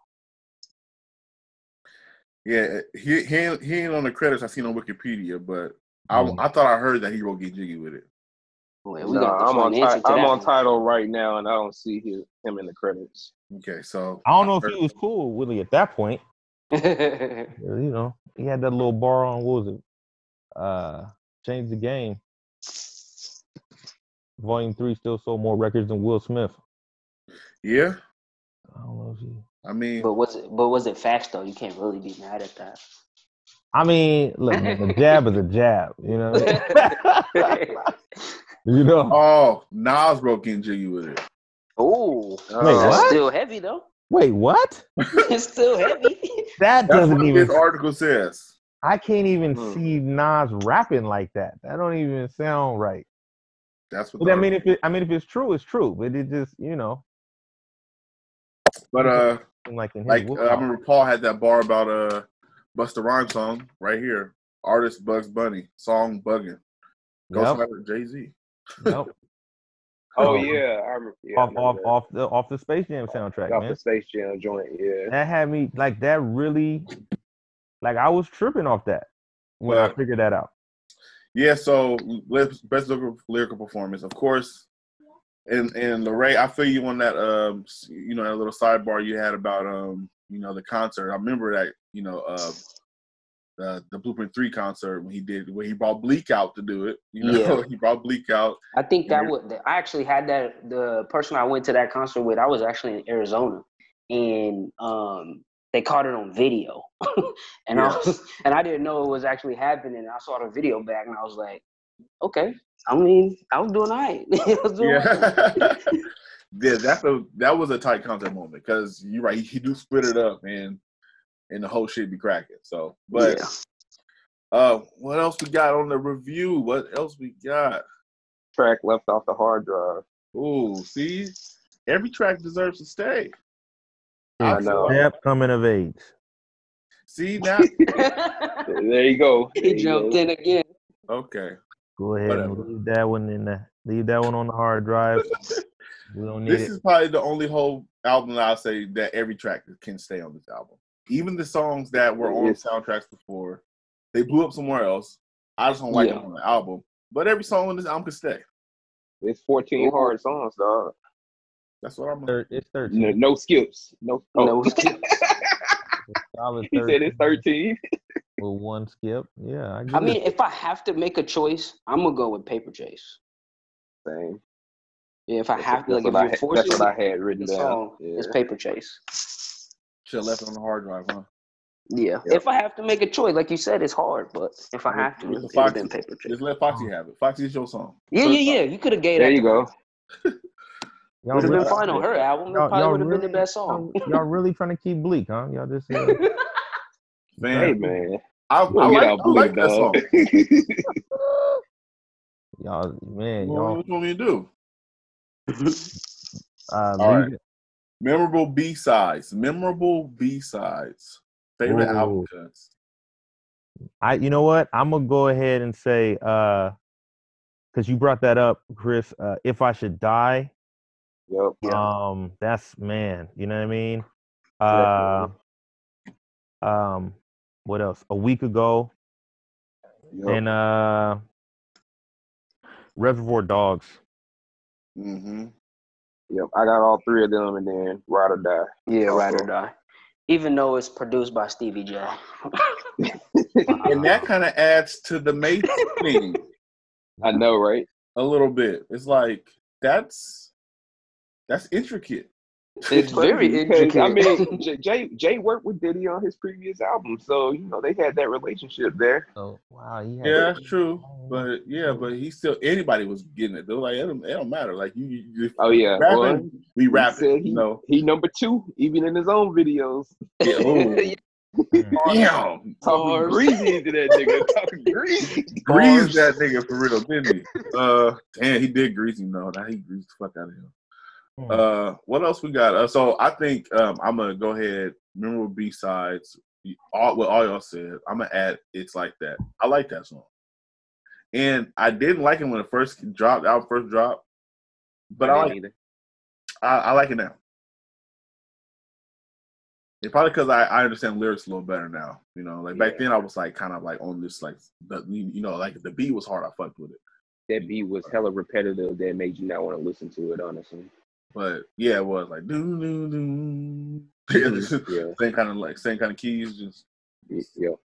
But I fuck with that. I fuck with it hard. I feel like we haven't given the actual title track of this album enough just due in this segment. I think the hard part is it's like it's one of those songs that's like it's a classic, and it's memorable, but it's also like I find myself also having that love-hate relationship because it's a single. Yeah. And when the radio overdoes a single, you know what I mean? Yeah. And it wasn't just the radio; it was the video was out. Right. Everything was commercials. Yeah. So it kind of took away from some of it. That's one of those moments, almost in reverse, Chris, where because you brought up, Culture Vultures, this and the third. There's like moments where you want people to kind of get hip hop, and you're like, yo, I need you to understand it because like you're not getting it. Yeah. And then there's moments where everybody else takes a song. And then it's like, damn, why? Like now you fucking up my listening because now you took it and now you're sweating it and you're making it not fun. And that in some ways kind of happened with Hard Knock Life. Like it's Yeah. it's a song that kind of at that time I loved it and hated it because mainstream loved it. So it's like they took something from me. You know what I mean? Yeah, I I feel can it. feel that. Definitely feel it. But it hits different after you listen to the intro and Hope's not rapping on the intro. And then the song comes on and the song is like super like kind of, the beat is slow and he kind of just like talking you through it and then he just starts spitting and it's like, it's a classic moment in hip hop. Dog, the beat is monstrous, dog. Yeah. It's a classic moment in hip hop. And then go ahead. But I feel like it was so big that we didn't have to really mention it, like in the release. Yeah. You're right. I think everybody would know. That's what everybody's expecting to say about it. Yeah. Subject matter wise, for him to rap about what he was rapping about with Annie singing in the background, that's crazy when you really think about it. You know what I mean? Like, but then like kind of, and then to play like, of course Annie gave you like kind of like the kind of like glamorized version of a Hard Knock Life, like kind of like, in an orphanage and shit. But then like on the different side, when you got like in the hood, like the hood is a Hard Knock Life too. You know what I'm saying? Like fucking like niggas getting murdered and niggas are doing drugs, crooked cops and all kind of corruption. But that stuff is not really talked about. And Hov kind of, in a poppy way, kind of made you like bring light to like like the life we live in over here is a hard knock. This is a Hard Knock Life more than it's the school of the hard knocks. You know what I'm saying? Like for real. Like it ain't no like this ain't no play. You know what I'm saying? Like this is fucking real shit right here. Like when I say that I'm out here fighting for my life and I gotta carry guns, I gotta worry about this person and that person and saying like the police running down on me and fucking robbers running down on me and just kind of just living that kind of lifestyle. Like it just perfect marriage. You know what I'm saying? Like it just but he took like some like super like Broadway shit and made it hood and it translated just perfectly. The parallels between the two, like if you're looking at Annie and her being adopted or whoever by this rich dude and now being kind of on the outside talking about what was happening beforehand, and him now Jay being who he was at the time, growing, being this big man and being on the next level money-wise, talking about, the things that used to happen. They're so parallel in that way. It's crazy. Yeah.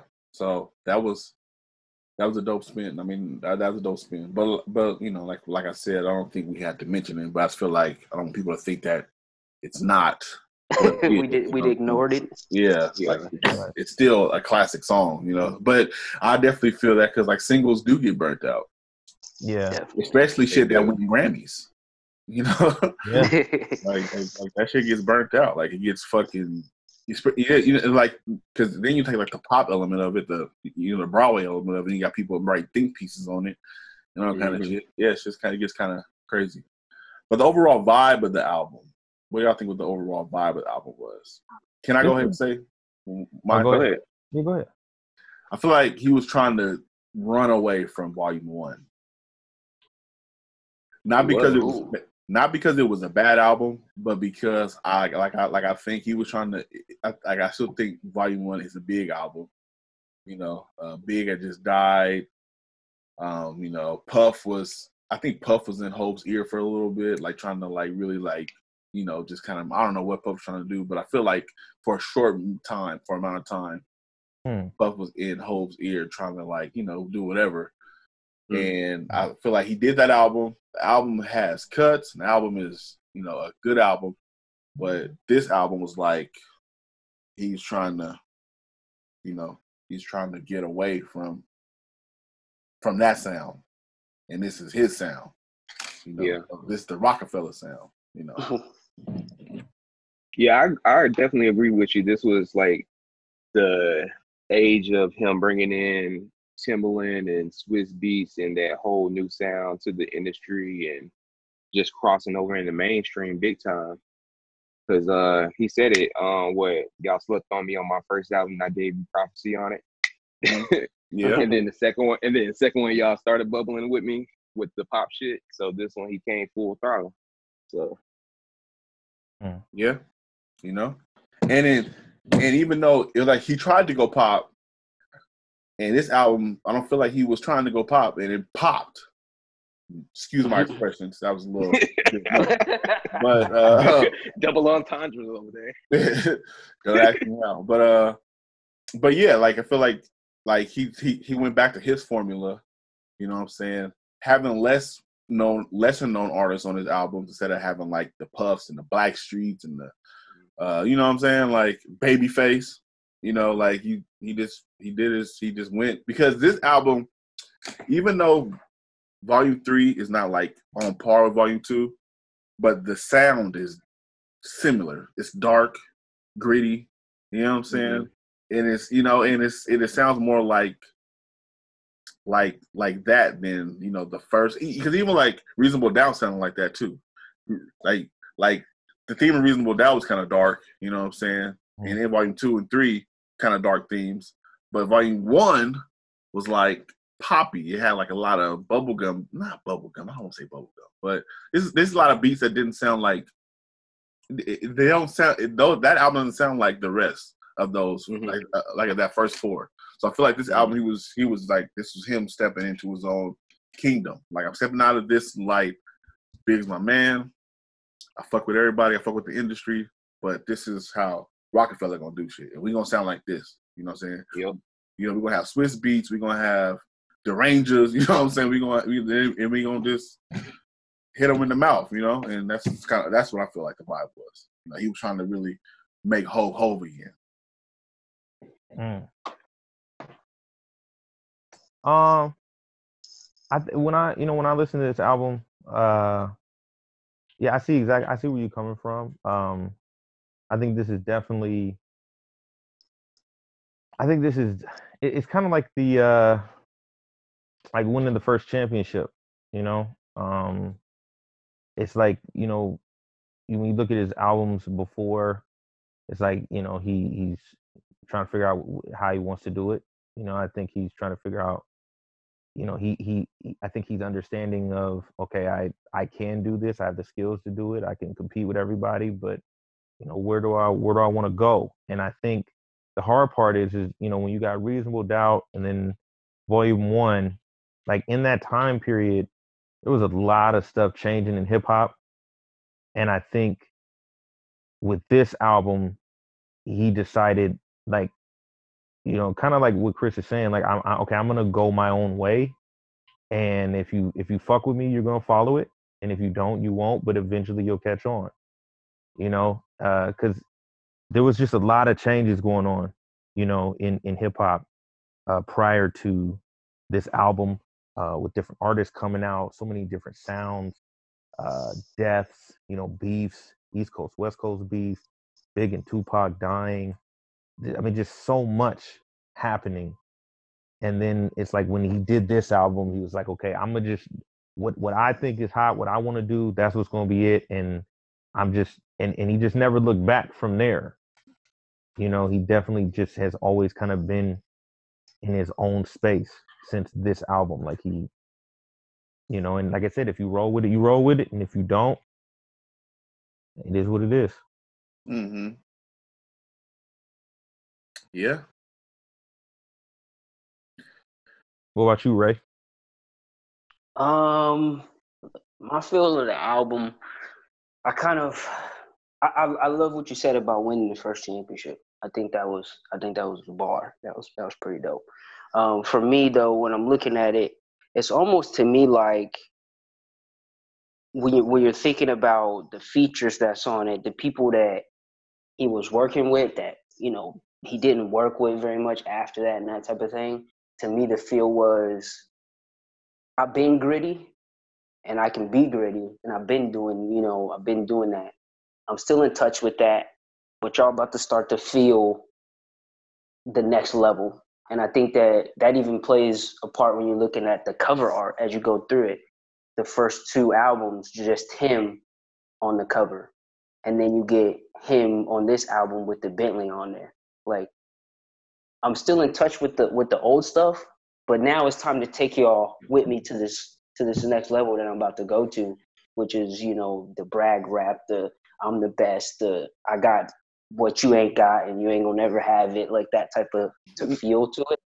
That's to me where I felt like this album was as you're kind of progressing through. It's just like, yeah, I'm still in tune with the old stuff, but it's time to take it to where nobody else can go, and I'm gonna show you. Yeah, definitely. You know, classic album. One of the whole top 5 albums. This is one of the top 5. I gotta Very say, near and dear to my heart, so I'm going. it's one of the top 5. Yes, I don't know if it's 1, Yes, sir. on my list. 2, 3, 4, or 5, but this is one. This is one of the classic ones. Hov got a few classics. Like Hov got classics, but this is like but then he also has like super classics. Like you know, like classics that like nobody's gonna like down talk this album. You know what I'm saying? If they do, they're haters. Yeah, this is definitely this is definitely one of his pinnacle type albums. This is a gold star. This is Hard Knock. Why too Hard Knock? This is probably the first gold star we reviewed on here. Yep. Yeah. Right. Yeah. Yes, sir. It is. Like we had to do it. Took us a minute. We got here though. You know, 6 but episodes in. Oh yeah, yo. Thanks for listening, everybody. Yes. Peace. I'll let y'all. Appreciate your support and everybody. Yo, we gotta get Ty on here too. Huh? We gotta get Ty on here in one of these. Oh yeah. We'll see. He'll be the guy. We'll see. Yeah, but appreciate everybody who's listening and engaging in the group. We have an email now. It's goatpod 1996 at gmail.com. If you want to, that's nice. I like that. If you want to hit us up on there, go ahead. All right, ideas, let us know how we doing. All that good stuff. Yep. All right, y'all. Peace. Yes, sir. Peace. Have a good one.